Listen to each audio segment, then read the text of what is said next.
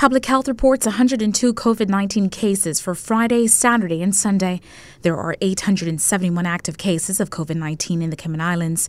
6 patients are currently hospitalized for COVID-19 related causes, 4 of whom are unvaccinated. There are 3 new cases in the Sister Islands, with active cases currently at 12. The 7-day rolling average for June 20th is 51.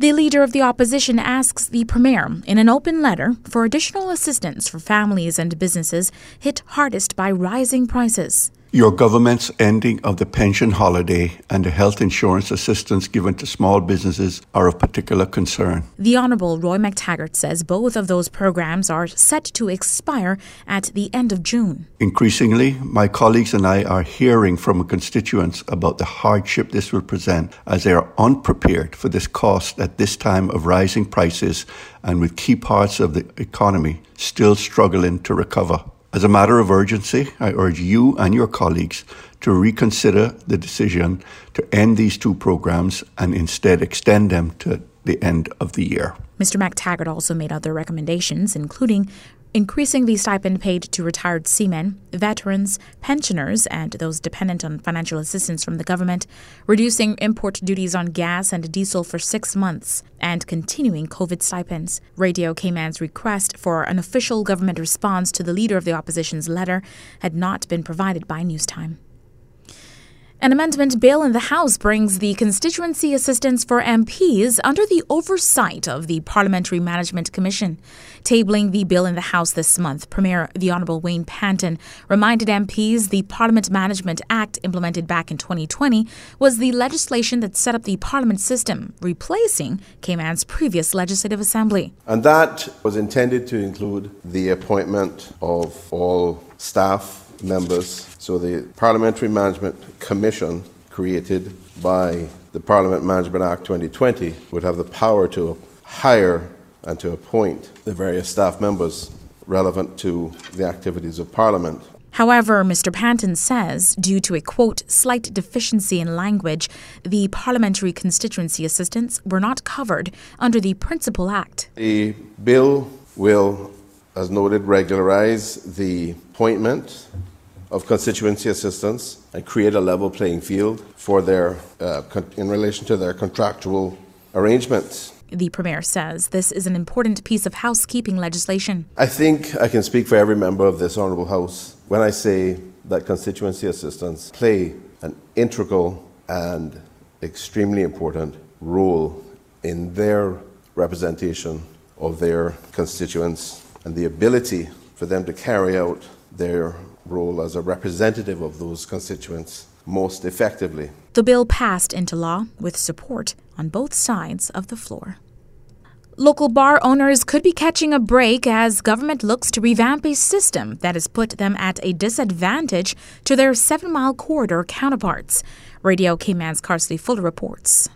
Red Bay MP Sir Alden McLaughlin tabled a private member's motion in Parliament this month asking government to consider amending the Music and Dancing Control Act to include licensed bars as premises that are allowed to play background music to be enjoyed by patrons on a Sunday, provided the music can't be heard outside the boundaries of the establishment. He pitched this amendment to the act as a way to level the economic playing field. The law proceeds on the premise that music and dancing are not permitted on licensed premises on Good Friday, Christmas Day, or Sunday. But then it goes on in subsection 2 of the Act to provide a number of carve-outs or exceptions to that general rule.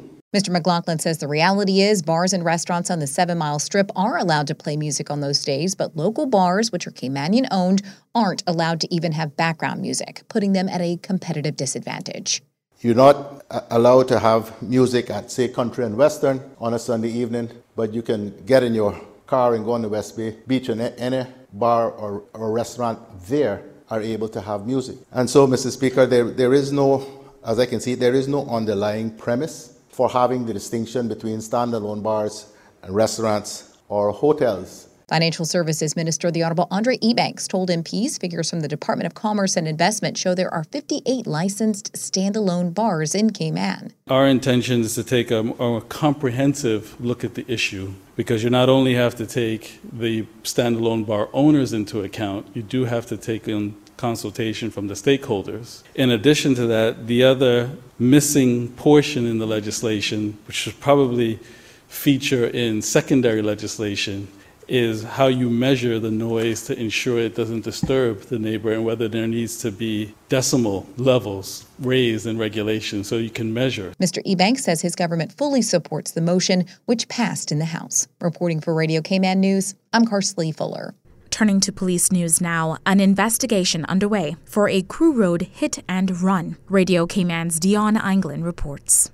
Police and other emergency services reported a two-vehicle collision involving a motorcycle and a motorcar that took place on Crew Road in the vicinity of Palmdale just before 9:30 p.m. on Sunday. It was reported that the driver of a red sedan motorcar involved fled the location following the collision. The motorcyclist was transported to the Cayman Islands Hospital by ambulance, where he is currently receiving treatment for serious but non-life-threatening injuries.